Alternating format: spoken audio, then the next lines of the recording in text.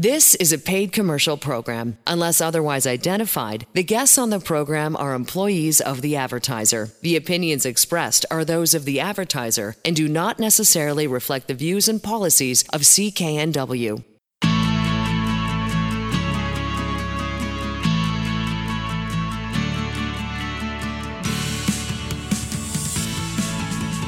Welcome to Dollars and Cents. I'm Elaine Scollin along with Blair Manton from Sands & Associates.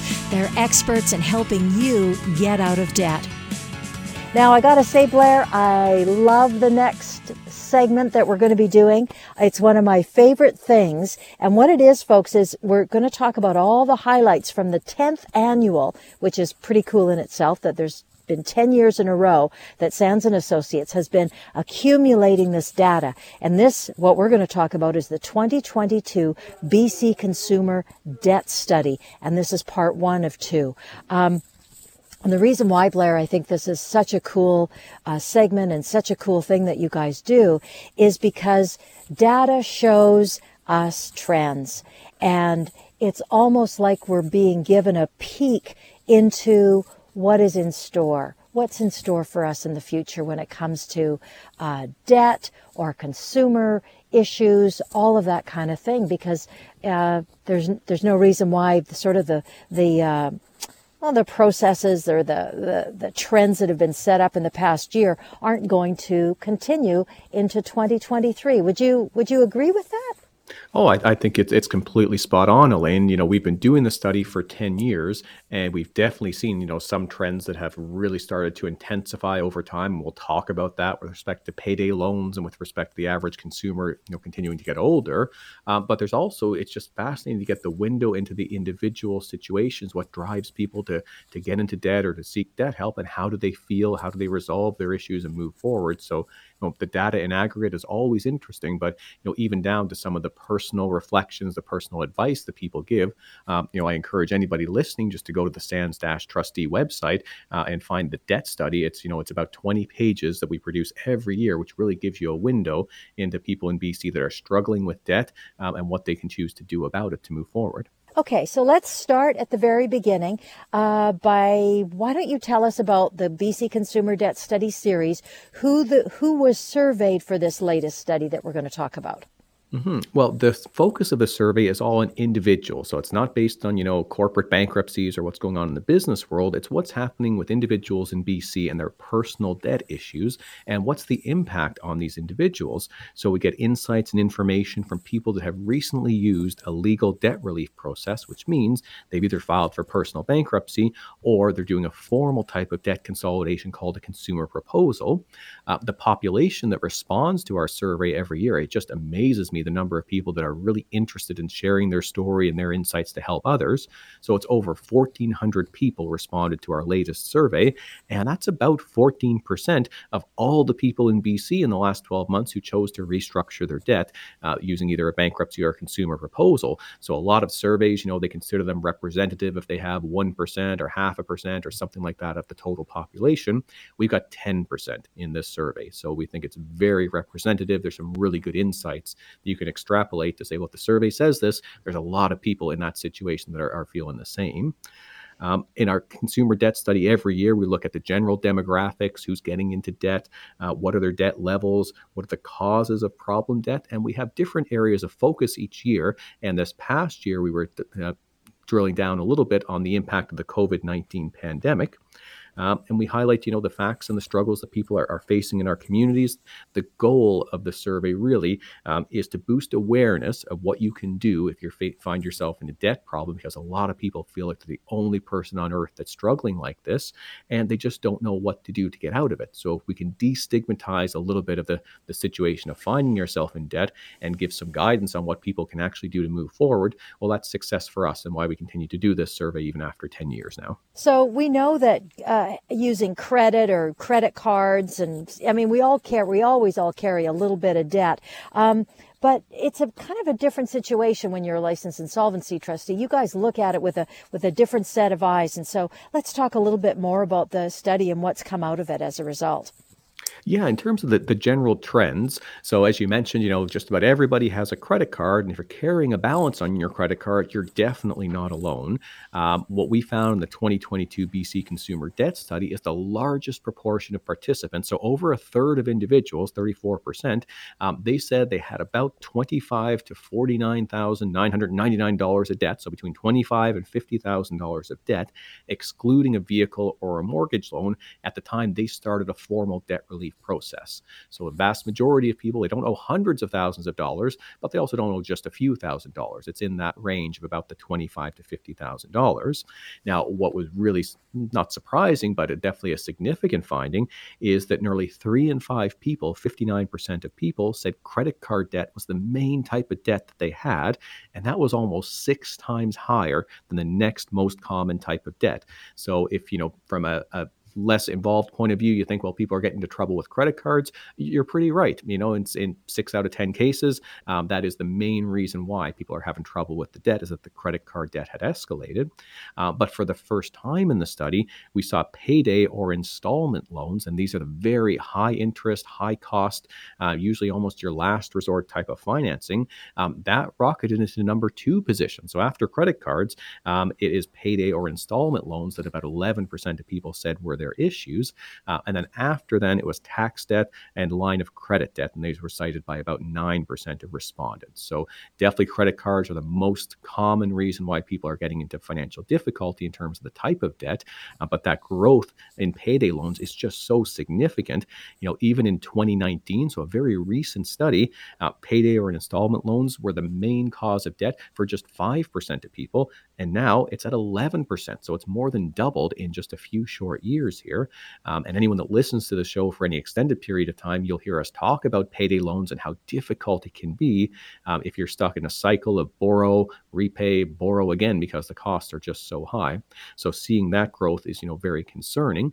And just one other trend is about how the consumer is getting older. So what we saw is the proportion of people who are age 55 plus who are seeking help from their debt, that has increased 68% since we started doing this study back in 2012.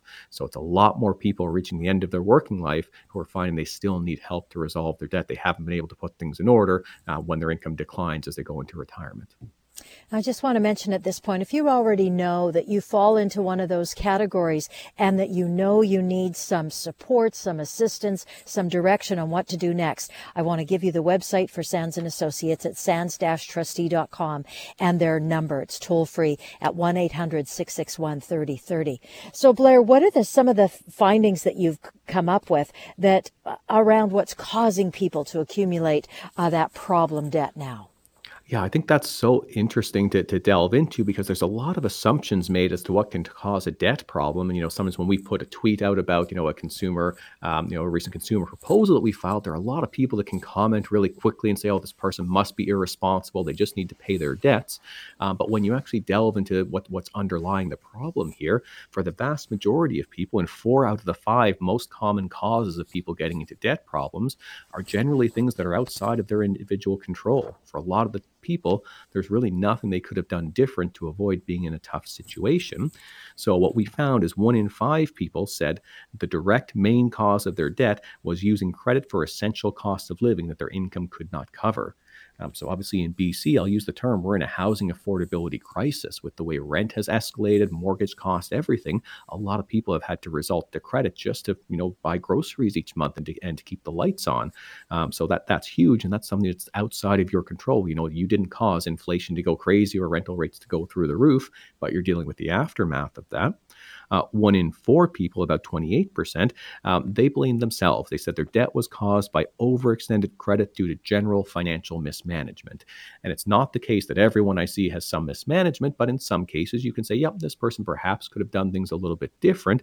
My experience is when we actually sit down with that person and interview them and understand, well, why do you feel like you mismanaged? Well, it's because someone lost a job or somebody got sick or, some other external shock, and they felt they didn't manage it as well as possible. But the actual underlying cause there, and as people self-identify, things like illness, injury, or health-related problems, 10% of people said that was their main cause of their debt.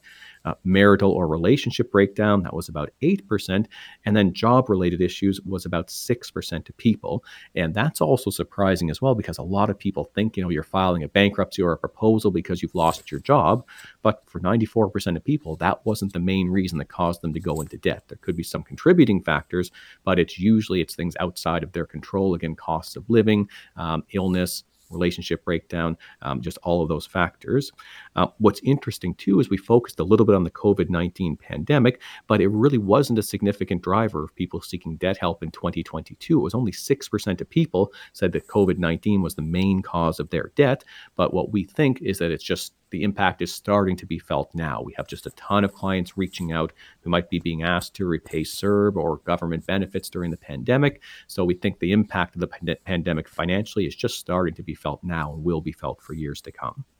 And I think job-related stuff too. Like, let's say you're working for a viable company, and all of a sudden everything gets tightened down, or the costs start to increase at an exorbitant level, something that the company has no control over because of supply chain issues, because of the pandemic that we all lived through for 2 years, right? Like, so the effects of the pandemic, like you say, are going to be, we're going to feel the effects for quite a long time, and they're going to be very subtle in some cases. Like, even though you didn't lose your job because the company that you were working for shut down because it had to, it could be for like 16 other different reasons why you lost your job, or your hours were cut back, or the cost was too great to keep you, or whatever. Yeah, there's just been so many external shocks, like more than I've ever seen. I've been a trustee for 15 years now, from inflation to interest rates to a global pandemic. The last 3-4 years have just been one thing after another, making it more difficult for the consumer to make any financial headway. Yeah. Okay. And I know that we only have a minute left on this, but we're going to talk about this study some more. But can we finish it off by talking about any findings from the debt study when it came to people attempting to manage their debt, their problem debt? Like, what were some of the findings there that were interesting and different to you?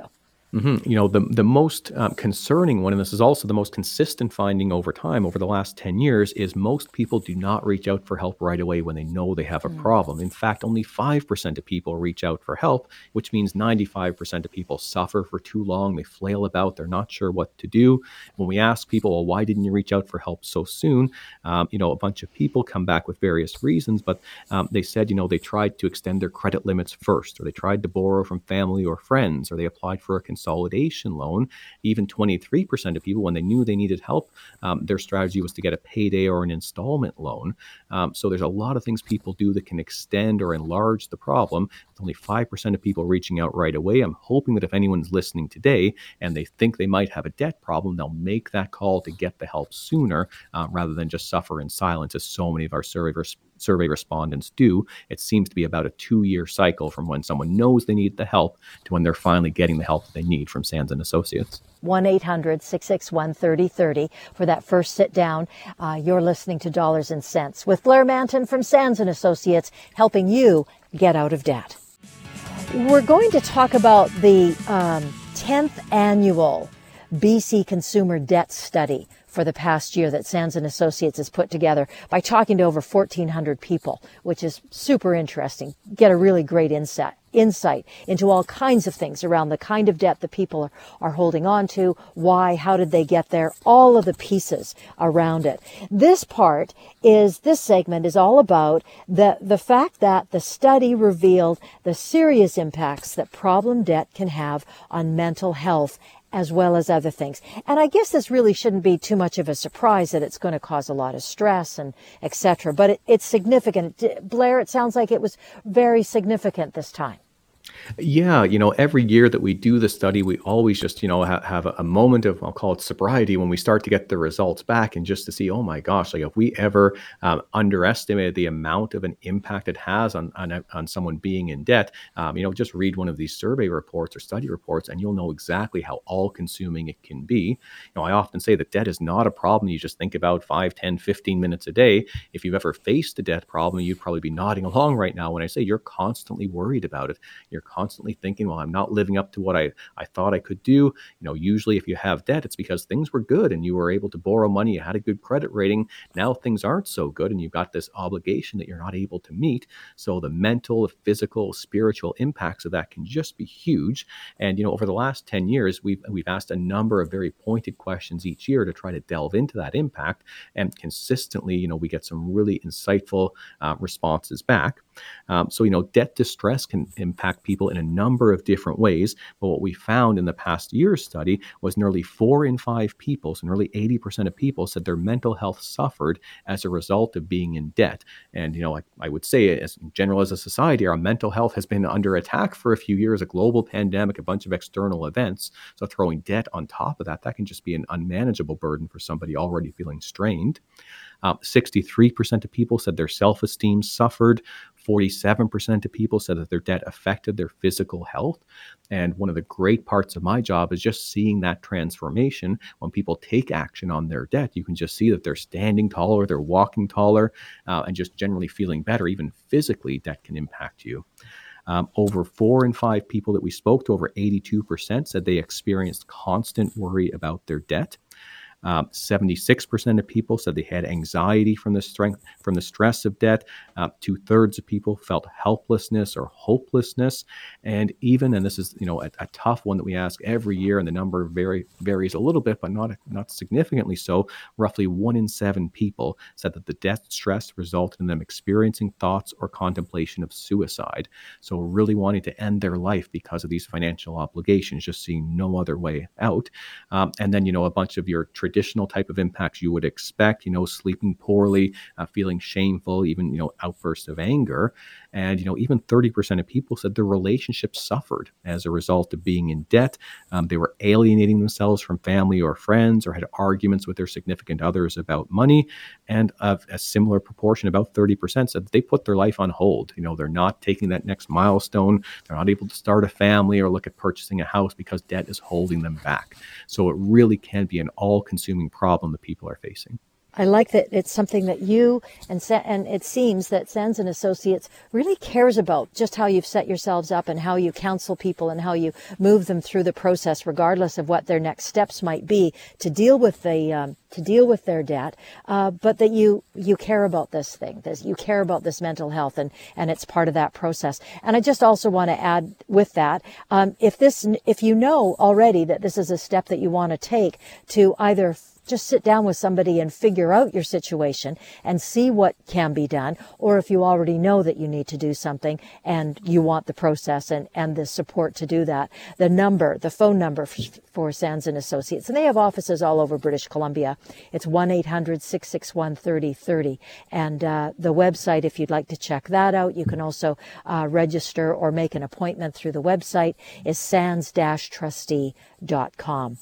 You talked about, before we took the little break, about reminding people of the phone number, that the number one reported warning sign of a debt problem was the stress, which was huge. 7 out of 10 people. And of course, we know that stress can show up in all kinds of different ways, and it can affect so many different things in our lives, not just the typical things that you would think of, but it can really be life altering in a sense of how you'd like things to go to how they actually end up going. So can we talk some more about that? Yeah, certainly, Elaine. The way that I would really summarize it, and I think this is proven true, is, if you think you have a debt problem, you're generally right. So if you're feeling like you're worried about your money, you're worried about your finances every month, feeling that stress, that's one of the number one reasons why our survey respondents said, okay, I know I've got a problem because I'm not sleeping at night, because I'm feeling this overwhelming stress. So yes, there are, the traditional, we'll call them more transactional signs of a debt problem, and we'll go through those here in a second. But in general, it's just that feeling, that anxiety, that feeling stressed out, the hopelessness. That's the number one reason why people could self-diagnose and say, yeah, I probably do need some help with my debt. So other traditional warning signs that people identified, only making minimum payments. About 6 in 10 people said, well, that indicated to them it was a problem because they probably read their statements in detail and saw, well, even a few $1,000s can be decades to pay back at minimum payments. So that's just a huge warning sign. If you're only making the minimum payments on your credit cards or loans each month, you're really not getting ahead. You're just treading water at best.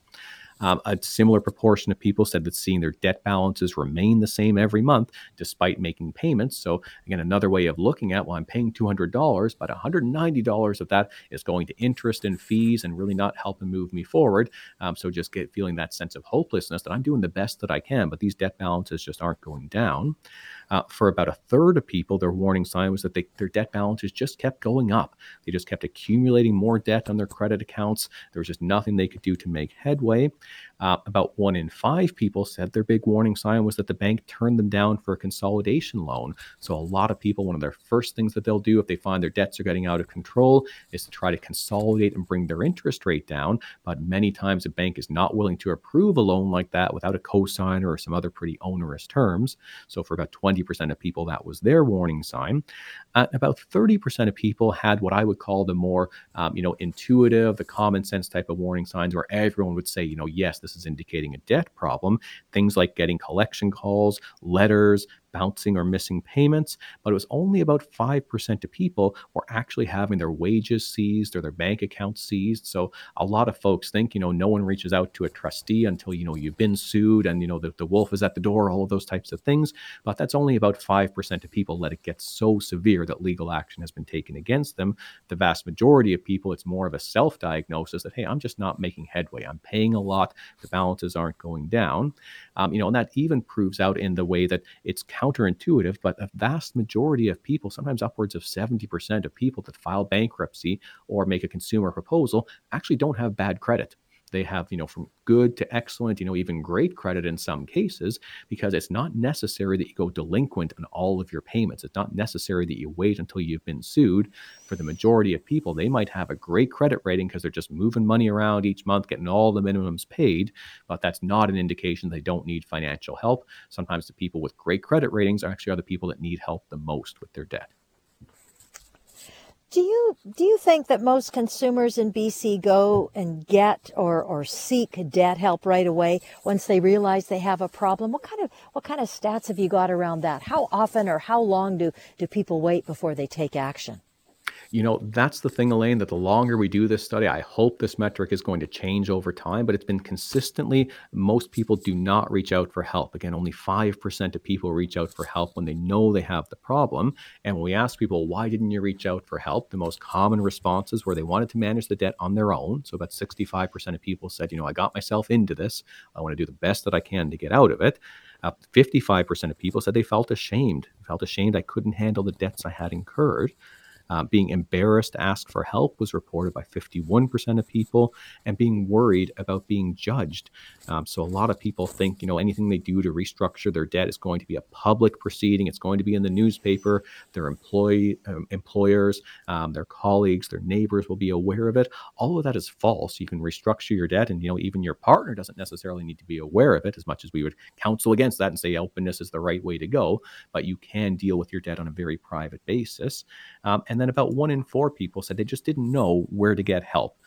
They might have had misinformation or just had no idea that this role of a trustee actually exists. But what's quite concerning too is sometimes people take actions that unwittingly to them aggravates their situation and can make things worse. So some people think there's just no solution to their situation. That's 31% of people. 28% of people thought their situation would improve on its own. And then 12% of people said they didn't think their situation was bad enough to ask for help. And during that time, when people are holding off from getting help, sometimes they're incurring more debt, or they're getting co-signers, or they're borrowing from family and friends. All of these things are very risky and usually don't help solve the problem, but just make it significantly worse. Okay, so let's in the last a few minutes that we've got, Blair, let's talk about what you need to pay attention to. Like, what are the warning signs that either people get and they do something about, but it sounds like lots of people just get these warning signs and don't do anything about. So here's an opportunity for us to try to help that situation, help those people. Okay, if this is going on, this is the next steps for you. So let's talk about those warning signs. Yeah, I think there's a bunch of questions to ask yourself. And, if you're ringing the bell on a couple of these questions, that's a good indication you'd benefit from having a chat with a licensed insolvency trustee. So, are you feeling any worry, anxiety, or stress about your financial situation? And a lot of people might say yes to that, even in general, but that's a pretty good indication. Are your debt and money matters something you think or worry about regularly or even daily? Is there not a day that comes and goes and you're not worried about how you're eventually going to get out of debt? One important one is, do you rely on your credit accounts to make ends meet? So there's no way, if the credit was taken away, that you'd be able to live on a monthly basis with your budget. You need to go into a credit account every month just to provide for the necessities of life. Are you exercising some avoidance? Are you avoiding your account balances? Are you not filing your tax returns because you think you're going to owe money and the government won't know until you file, which is not a good strategy. They know either way, but sometimes avoidance is something that people do for periods of time. Are you looking to take out a consolidation loan with or without a cosigner? That might sound like you're doing something good, but it's actually a big warning sign. If you need to consolidate your debt, again, sometimes the only way banks will do that is to get a cosigner or get you to pledge an asset, and that can be just quite risky. So you really want to take care as you move forward and do something that's going to help the problem, not make it worse. I want to throw in here too, the website that Sands and Associates has is just awesome. It is a number of pages. I couldn't tell you how many pages long it is, but it's filled with great questions that you may have, that your neighbor may have, about what to do next, what's the next step to take, or how do I do it, or et cetera, et cetera. And it's sands-trustee.com. And their phone number is 1-800-661-3030. And like I say, they have 25 offices around British Columbia right now. It is tax time. You need to start thinking about your tax return and getting that organized and getting all the information organized. So we're going to talk about best practice tips from Blair Manton, of course, and Blair's from Sands and Associates, president of Sands and Associates. So just the perfect person to share some tax tips, do's and don'ts, everything from smart refund spending to managing a big tax balance and more. So what are some tax time tips applicable for virtually everyone, Blair? You, me, everybody. Yeah, I think the first one is to know if, what, and when you need to file a tax return. So CRA, Canada Revenue Agency, requires at least an annual Canadian T1 general tax return to be filed for most people, but there are some exceptions, and there can be some additional filing requirements depending on your personal or your business situation. Now, it's important that you don't assume just because you didn't have any income or you think you won't owe any tax balance that you shouldn't bother to file. I've heard that over the years. Oh, government owes me money, you don't need to file. If they owe you money, you can just wait. Well, you could choose to wait, but it's usually in your best interest to file your taxes every year because many government credits rely on CRA information to actually disperse the credits and benefits. So things like the Canada Dental Benefit, the Canada Housing Benefit, Canada Child Benefits, the GIS, the Guaranteed Income Supplement for seniors, GST credits, etc. So if you don't file your taxes, odds are those monies that are supposed to be flowing to you will just get stopped because CRA won't have the ability to provide the verification needed for the authorities to disperse these funds to you. So sometimes it's interesting in our office, if someone comes in, they haven't filed, for 5 or 10 years or so, once we help the person get caught up with their taxes, sometimes it's thousands of dollars that they're receiving in tax refunds and GST credits. I've even had situations where somebody thought they had, too much debt, they needed our help, we filed their taxes, and the amount of refunds they got was actually enough to pay off their debt. So they were, quite happy to not have to restructure. They were just able to get the money that was, due and payable to them for years, but they hadn't completed that step of actually filing their returns each year. A secondary reason why you want to file your tax returns is you need to be able sometimes to prove your income, to prove your financial situation. If it's for credit or for a housing application or something like that, it's quite often people will ask for your notice of assessment or your last tax return filed. So it's important that you've done that each year and you can provide that when required. In terms of knowing what your filing requirements are, especially for a self-employed person, just saying, I didn't know the rules and that's why I didn't get things done right, that's not an excuse that CRA will ever accept in any meaningful way. So what we recommend is if you go to canada.ca and navigate to the taxes section, there's some really good information about filing requirements and helping you identify what you need to file. But if you have any sense that as a self-employed person, this is beyond your scope of expertise and your abilities, you want to get help from a reputable bookkeeper or an accountant, just make sure things get filed correctly. You might think, oh, this is a cost that I don't need to absorb, but trust me, the cost of doing it wrong can well eclipse any cost that a good accountant might charge you to actually do things right the first time. The last thing is you just want to make sure you get educated on any of the scams that are out there. There are so many things still going on right now. People will call you saying they're from CRA. There's often a bunch of red flags. They ask you to buy gift cards or whatnot, but they're very sophisticated in that the caller ID might show up, completely as Canada Revenue Agency. They might give you a number to call back that seems very legitimate, but it's also part of the same scam. So just be aware of what's out there, and the government actually publicizes, some of the most common scams and what to look out for.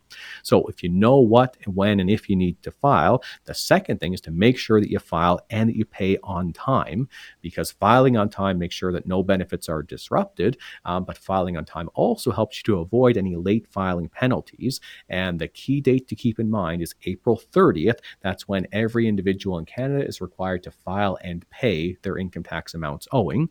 And April 30th is a Sunday, so you've got until the Monday, which is, May 1st. Self-employed individuals have a little bit more time to file their return. They've got until June 15th, but it's so important self-employed people are aware that you actually have to have paid your tax balance owing on April 30th, even if you don't know what it is. As weird as that sounds, you have to estimate what that tax balance is. If you overestimate and you pay too much, the government's going to give you some money back. If you underestimate and don't pay enough, the government's going to charge you interest. So you generally want to err on the side of maybe overpaying a little and then get the returns filed by June 15th, but make sure those payments are in by April 30th. Yeah, good, super good advice. Yeah, regardless of when you file, you still have to pay by that April 30th period. Mm-hmm. There's no room for moving around on that. If you've already decided, in your heart, or in your mind, or in your pocketbook that you want to do things differently for next year's tax return, and you want to get your debt looked after and get things in order, make 2023 a little bit better, give Sands & Associates a call. They're 1-800-661-3030 is the phone number, or check out the website at sands-trustee.com. Do you want to talk about the filing deadline is April 30th, but since that's a Sunday, I know you just mentioned it briefly, but is there anything else that I'm just looking ahead to see if there's anything else around that we need to pay attention to? I guess the May 1st date is something that we need to pay attention to as well. Yeah. April 30th becomes May 1st just because it's on a Sunday. So CRA says, you can just pay on that last day. I think it's important for people to know if they're going to get a tax refund. Sometimes people say, well, that's free money coming back to me. Well, it's not. It's actually your money. You gave the government an interest-free loan, so to speak. So you just want to make sure you're going to use that refund well. And the best advice that we've seen at Sands & Associates is to take that refund and earmark it for your irregular expenses, the things that are going to happen throughout the year, but don't come up every month and can sometimes leave you short. So sometimes it's an insurance renewal, household or vehicle maintenance or repairs, or maybe you want to take that money and just pay something down on your debt if you're carrying some balances. The best thing to do if you don't have any irregular expenses and aren't carrying debt is to build that emergency fund. So up to 6 months of fixed expenses. If you had an income interruption, that emergency fund is going to hold you over and help you move forward. And a good tax refund can help you have a really good start to an emergency fund. Those are great ideas. What about for folks who expect to owe a tax bill when they file? Yeah, the best advice, of course, is if you're able to pay it off right away, well, then, you try to do that. But you also want to consider, well, why do I owe these taxes and what can I do in the future so that this doesn't happen every year? A couple of common reasons why people end up owing taxes is that they're working multiple jobs. And this can be just, frustrating because you're trying to do the best that you can to support your family. You got a second job. But what happens is that quite often the taxes deducted from each individual job are not enough as if you had earned the income from the same job. So it means each employer is deducting taxes at a certain amount, but that amount might not be high enough based on the combined income for your multiple jobs. So what you need to do is to plan ahead for the next year. It can be very simple. You speak to your employer or their payroll department and ask one or both of them to just withhold a little bit extra on your taxes on each paycheck so that you don't have that bill at the end of the month. So if you owed $1,200 in taxes this year, you might ask each of your jobs each month, if there's two of them, to take off an extra $50 a month. So, worst case, if you've withheld too much, you're going to get that money back at the end of the year, but at least you're not going to have a significant balance owing. The second big one is if you're cashing in RRSPs, just be aware that the tax withheld when you cash in those RRSPs might not be sufficient to pay the actual tax bill at the end of the year. So your bank might withhold, 10 to 30% of that amount as a withholding, but your tax rate might be 45 or even 50%. So there could be still a significant balance owing if you cash in RRSPs. So it's coming back to our classic advice. If you're cashing in RRSPs to pay debt, you should stop, get advice, because it's usually not a good idea. But there could be other reasons why you're cashing in RRSPs, and you just want to make sure you've calculated what the tax impact is going to be and put that money aside before it's gone. Now, is there one little bit in our last bit here about being self-employed that you've seen over and over again, that self-employed people, sort of a mistake that they make and what they can do not to make that mistake? Yeah, one thing as a self-employed person to be aware is, first off, nobody's paying CPP or income tax payments on your behalf. So you have to be prepared to pay those, and we generally recommend on a monthly basis. But I've seen client after client not be aware of GST requirements. So you need to be aware, if you earn more than $30,000 in revenue each year, you're required to register with CRA and collect GST. There's only a small number of professions where this doesn't apply, very few. And in other cases, if you were required to register and you didn't, CRA is just going to assess you based on your gross earnings in your business and say, well, you should have collected that 5%. Even if you didn't, we're holding you accountable for it. So make sure you understand your GST obligations. You're listening to Dollars and Cents with Blair Manton from Sands & Associates, helping you get out of debt. Talking about borrowing as a debt solution. Lots of things to consider. Debt consolidation loans, pretty popular solution that a lot of people think about when they want a solution to streamline multiple debts. So there's some benefits and help resolve some of the aspects of the common debt management challenges, but they aren't ideal in every situation, and that's why this segment's a good one. So Blair is going to take us through some key consideration when it comes to borrowing and non-borrowing solutions if consolidating your debt is something you want to do. So Blair, can you start by kind of outlining some of the basic points of that lender-based debt consolidation option that folks are sometimes looking at? Well, sure, Elaine. When most people say debt consolidation, they're really referring to a debt consolidation loan, which is a pretty basic concept. You're going to borrow a lump sum amount from one lender, and you're going to pay off or deal with multiple other debts. So the idea, the benefits in mind of this is you're going to have fewer payments to juggle, so things are going to be a little bit more simple and easy to keep track of things. Ideally, you're going to free up some cash flow, because the whole point of consolidating is that the new lender should be able to give you a lower interest rate than what you're already paying, or else there wouldn't be much point in consolidating. And then you'll also should have a timeline on when your debt will be paid off. Now, there's a number of different ways that you can consolidate the debt if you're going to be borrowing to do so. The typical ones, your typical debt consolidation loan is where I've just described. You approach the bank, you say, I owe these 5 credit cards, I'd like to borrow from you, let's pay off the credit cards and I will pay you back. That's a very traditional type of consolidation loan. A home equity loan is becoming more and more common as real estate values continue to increase, and that can be sometimes called a second mortgage or refinancing your mortgage. And with that, you're just borrowing more money against your house, ideally paying a much lower interest rate and paying off some high-interest debt. Sometimes consolidation can take the form of a line of credit or an overdraft. So again, just another way of borrowing, a different mechanism. And then finally, sometimes with credit cards, you can consolidate using a balance transfer. Often this is your more expensive or most expensive option, because there's usually transaction fees and interest costs that are typically higher than other options. But as you can see, there's a number of different ways you can try to borrow to consolidate your debts. Okay, so all of that sounds pretty good, but I know from talking to you about this before, there are some pretty common challenges that folks run into with consolidation loans or financing. So what are the things that people should consider before committing to that consolidation loan? Right. The first thing is just about everyone that I've ever met with when I ask, okay, what have you tried so far? Well, I tried to consolidate. Okay. And banks said no, right? Yeah, unfortunately. Even with perfect credit, banks said no, right? Yeah, unfortunately. And the challenge is that consolidations are very difficult to qualify, and especially at a rate that's going to make them compelling. If you think about it intuitively, it kind of makes sense. You're approaching the bank saying you're in a risky financial situation, and you want the new bank to risk their money to pay off all of your old debt. What's their assurance that you're going to be able to pay off the new bank and they're going to get all of their money back they've just paid out? So what some lenders will do is if they will advance some money to you, it could be at very high interest rates. You've got to be careful, too, if you're looking online and not one of the major banks. Sometimes what you think you're applying for is a consolidation loan. It's actually just a lead generation site. They're going to be selling your information to a number of folks, and then you may or may not be able to be approved, but it's typically not going to be at a very good rate.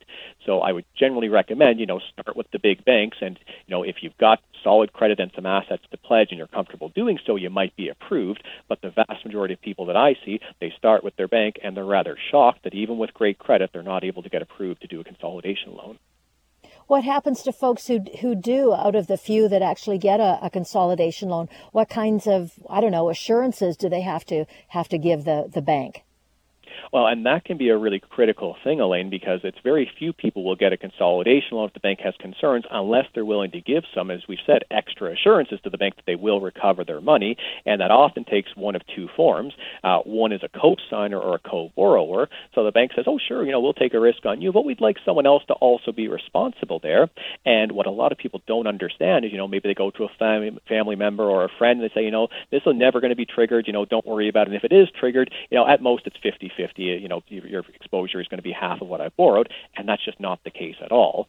So I meet with some people where they've done a debt consolidation loan, it hasn't worked out to their benefit, they're not able to pay it off, and they really need to file a personal bankruptcy or a consumer proposal, but because they've got a guarantor on that debt, it might be a family member or a friend, I can help them legally, they're not going to be responsible for this anymore, but they know morally their friend is now going to be on the hook, and they just feel pretty bad leaving someone in that situation that didn't contemplate it. So if the only way you can qualify for a consolidation loan is by getting a co-signer or a co-borrower, or by pledging an asset, which is the other way. Sometimes, we'll consolidate your debt, but give us some security over your car or your house or something like those along those lines. So if either of those things are your only options to consolidate, I definitely recommend you explore a bunch of other options before you start thinking about pledging assets or giving a co-signer. Okay, I just want to take a moment, too, to say, Blair, if this information is overwhelming to folks who are listening, make it easier on yourself. Book that appointment with Sands & Associates. Get the answers you're looking for. 1-800-661-3030. Do you want to talk about the other personal pitfalls with consolidation, or where do you want to go with this? Because there's so much to cover, and we've only got about 3 minutes. So little time. I know we've all got great information. Yeah. So, let's just touch a little bit more on one final pitfall, which is just the cost of doing a consolidation. Then let's talk about some other options that you don't need to borrow about. So Just the final pitfall here is just even if you are approved, just make sure you can afford the consolidation. So sometimes people are turned down by the big banks. They end up going to, lenders that sound a lot like payday lenders, and it's a 40% interest rate. It's ridiculous charges. So just be careful that the consolidation is actually going to solve your problem, going to move you ahead. It's not going to be an unaffordable payment that's, just going to fail a couple months down the road. Excellent. Okay, so key points of consolidation options that don't require to you that money needs to be borrowed in order for you to pay this thing off. Yeah, there's two great options that are out there. One I think is far superior to the other, and I'll tell you why. But two things people can consider if they need to consolidate their debt and they don't want to borrow money to do so. One is called a credit counseling debt management plan. So if you go look online, or you'll see various advertisements for credit counselors, what they're able to do, because they're essentially paid by your creditors as collection agents, is they can negotiate an interest freeze on all of your debts. Now, not any of your government debt or student loans, but any typical bank debt. With a credit counselor, they'd be able to say, okay, you owe $20,000. Let's get you to pay back that full $20,000 over 5 years. We're going to charge you a small fee on top of it, but look what you saved in the interest. Doesn't this make a whole lot of sense? And a lot of times you say, well, yeah, this is far better than what I'm doing. I'm going to save money. I can afford to pay everything back. It's going to take 5 years. There's a little hit to my credit because I've compromised on the interest, but this sounds pretty good. And I agree, it does sound pretty good. but there is generally a better option for people to consider, and that's called a consumer proposal, and that's what we do here at Sands and Associates. So I definitely encourage people to investigate all of their options, but if you stack up a credit counseling debt management plan against a consumer proposal, you'll see there's some pretty significant advantages with the consumer proposal, the main one being that a consumer proposal actually reduces your debt. So where we talked about in the credit counseling plan, you've got to pay back the full $20,000. A consumer proposal, because it's with a trustee who uses the law, it's a matter of what can you afford to pay back. It might be half of that debt. It might be a third of that debt. Typically on $20,000, maybe a 30% repayment would be $6,000. So a difference quite significantly compared to a credit counseling plan. And as soon as you've paid off that reduced balance in a consumer proposal, the debt is fully discharged. There's no one coming after you for the other half or the other 30% or whatever. So a consumer proposal reduces the debt, stops the interest, and it can include all debts, including government debts and student loans. So it's a more powerful option and definitely worthwhile anyone considering, whether they're considering consolidating, whether it's borrowing or non-borrowing, make sure a consumer proposal is one of those stones that you do overturn to see if there's something there for you. And the best thing about Sands & Associates is you can learn more about the consumer proposals, debt consolidation, as well as the other options in order to deal with your debt. Sands & Associates has a very, very friendly team. They have offices all over British Columbia. They are debt smart with heart, and it's free confidential debt consultations are available in person or remotely. And you can book easily. Go to the website sands-trustee.com or give them a call at 1-800-661-3030. You've been listening to Dollars and Cents. See you next time. The proceeding was a paid commercial program. Unless otherwise identified, the guests on the program are employees of the advertiser. The opinions expressed are those of the advertiser and do not necessarily reflect the views and policies of CKNW.